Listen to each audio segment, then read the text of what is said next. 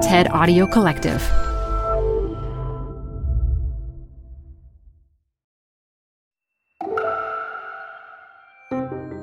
Hello, everyone, and 大家你好. It's Elise Hu from TED Talks Daily.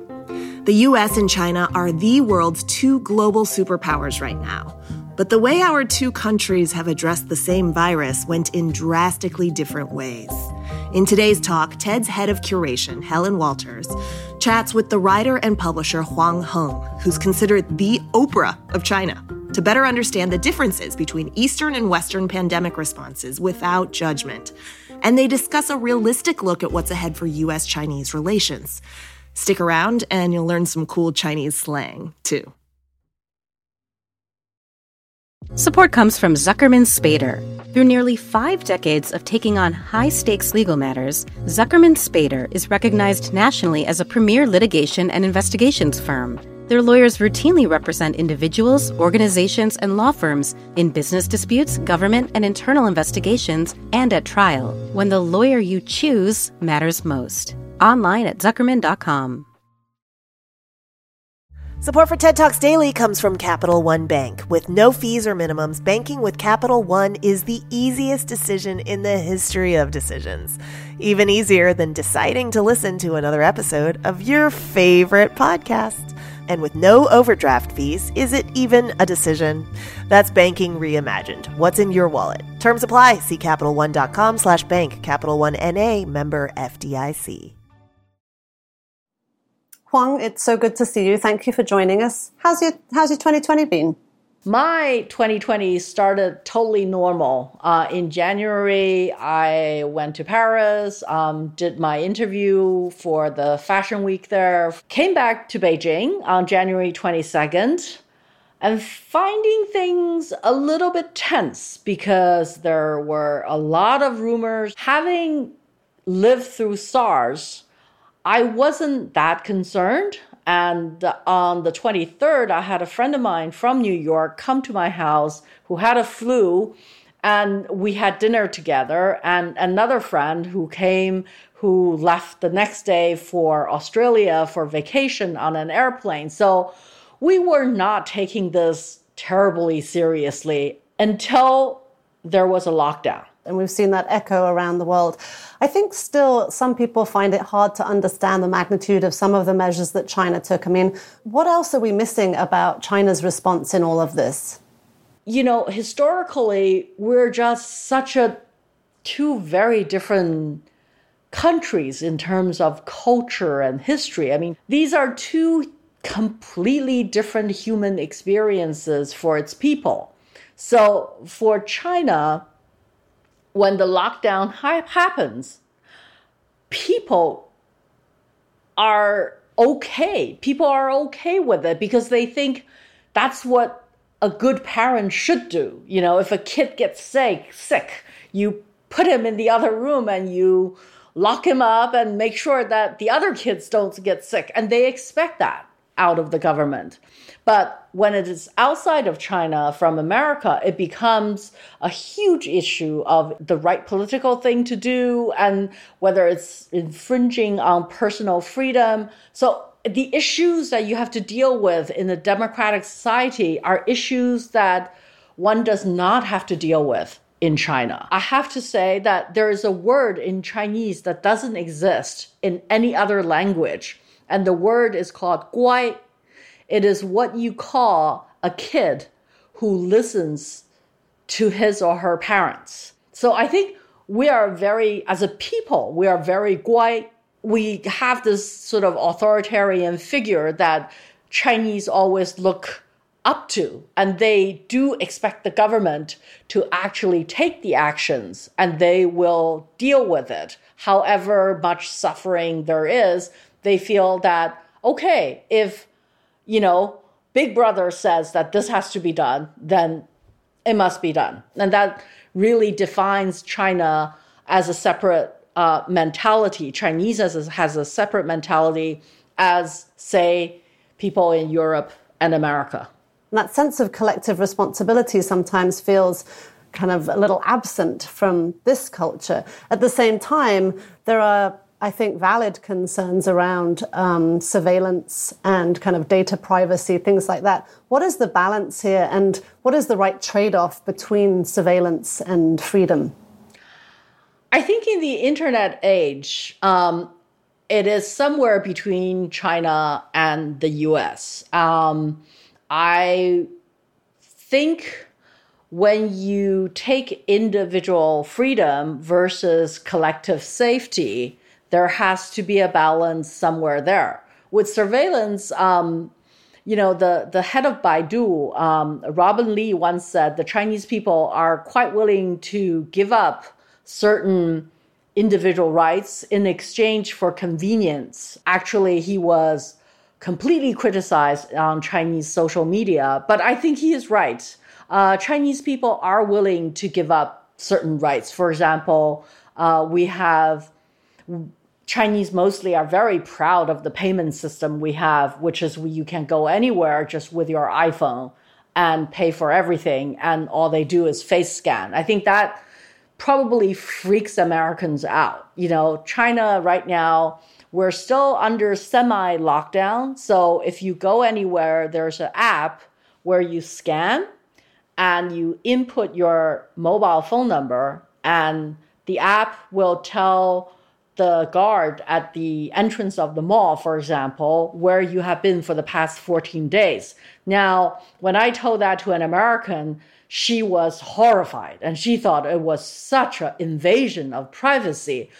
On the other hand, as someone who is Chinese and have lived in China for the past 20 years, although I understand that American mentality, I still find I'm Chinese enough to think, I don't mind this, and I feel safer entering the mall because everybody has been scanned. Whereas I think individual freedom as a abstract concept in a pandemic like this is actually really meaningless. So I think the West really need to move a step towards the East and to think about the collective as a whole rather than only think about oneself as an individual.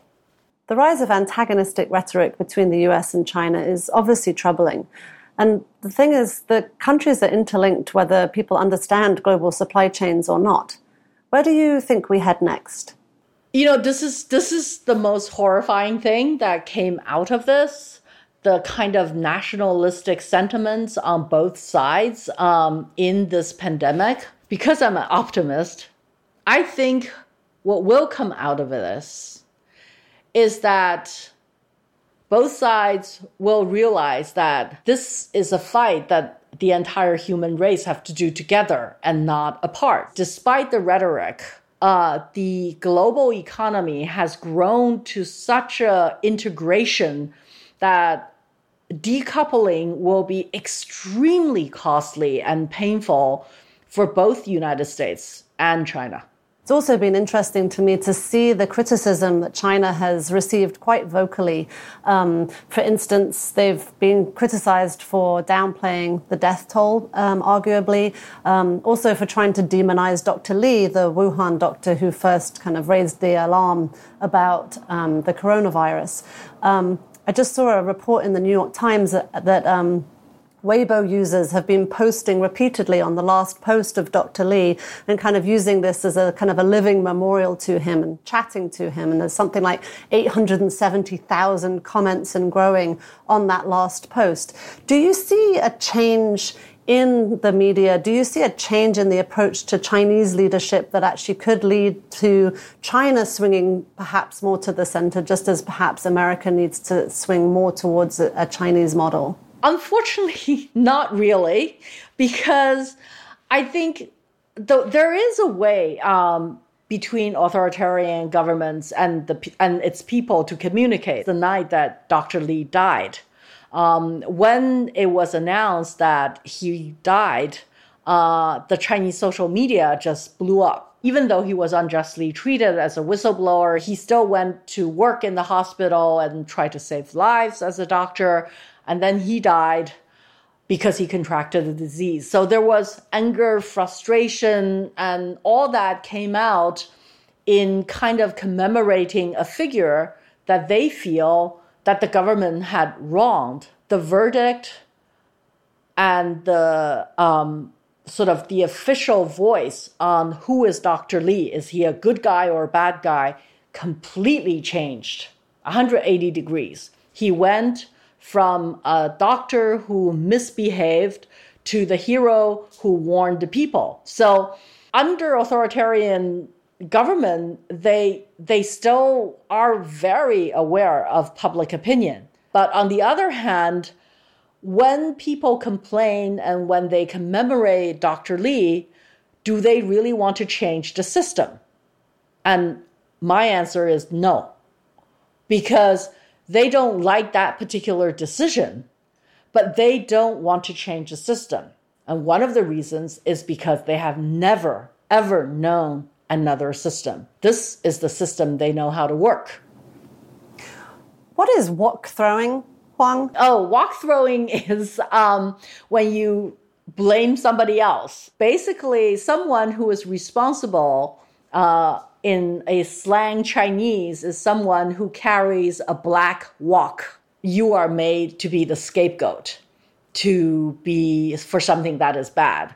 So basically, Trump started calling it the Chinese virus, the Wuhan virus, and trying to blame the entire coronavirus pandemic on the Chinese. And then the Chinese, I think, threw the wok back at the Americans. So it was like a very funny joke on Chinese social media, that wok throwing. There's a wok throwing gymnastics aerobics exercise video that went viral. But tell us, Huang, you're also doing dances on TikTok, right? Oh, of course.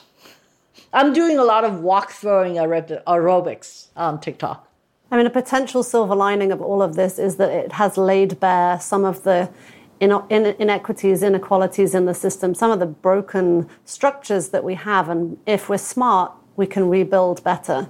Yes. I think one of the silver linings of this pandemic is that we do realize that human race have to do something together rather than to be distinguished by our race, by the color of our skin, or by our nationality, that this virus obviously is not discriminating against anyone, whether you're rich or poor, important or not important, or whatever skin color or nationality you are. So it is a time to be together rather than to try to pull the world apart and crawl back to our own nationalistic shells. It's a beautiful sentiment. Huang Hung, thank you so much for joining us from Beijing. Stay well, please. Thank you, Helen, and you stay well as well. TED Talks Daily is hosted by me, Elise Hu, and produced by TED. Theme music is from Allison Leighton Brown, and our mixer is Christopher Fazy Bogan. We record the talks at TED events we host or from TEDx events, which are organized independently by volunteers all over the world. And we'd love to hear from you. Leave us a review on Apple Podcasts or email us at podcasts@ted.com.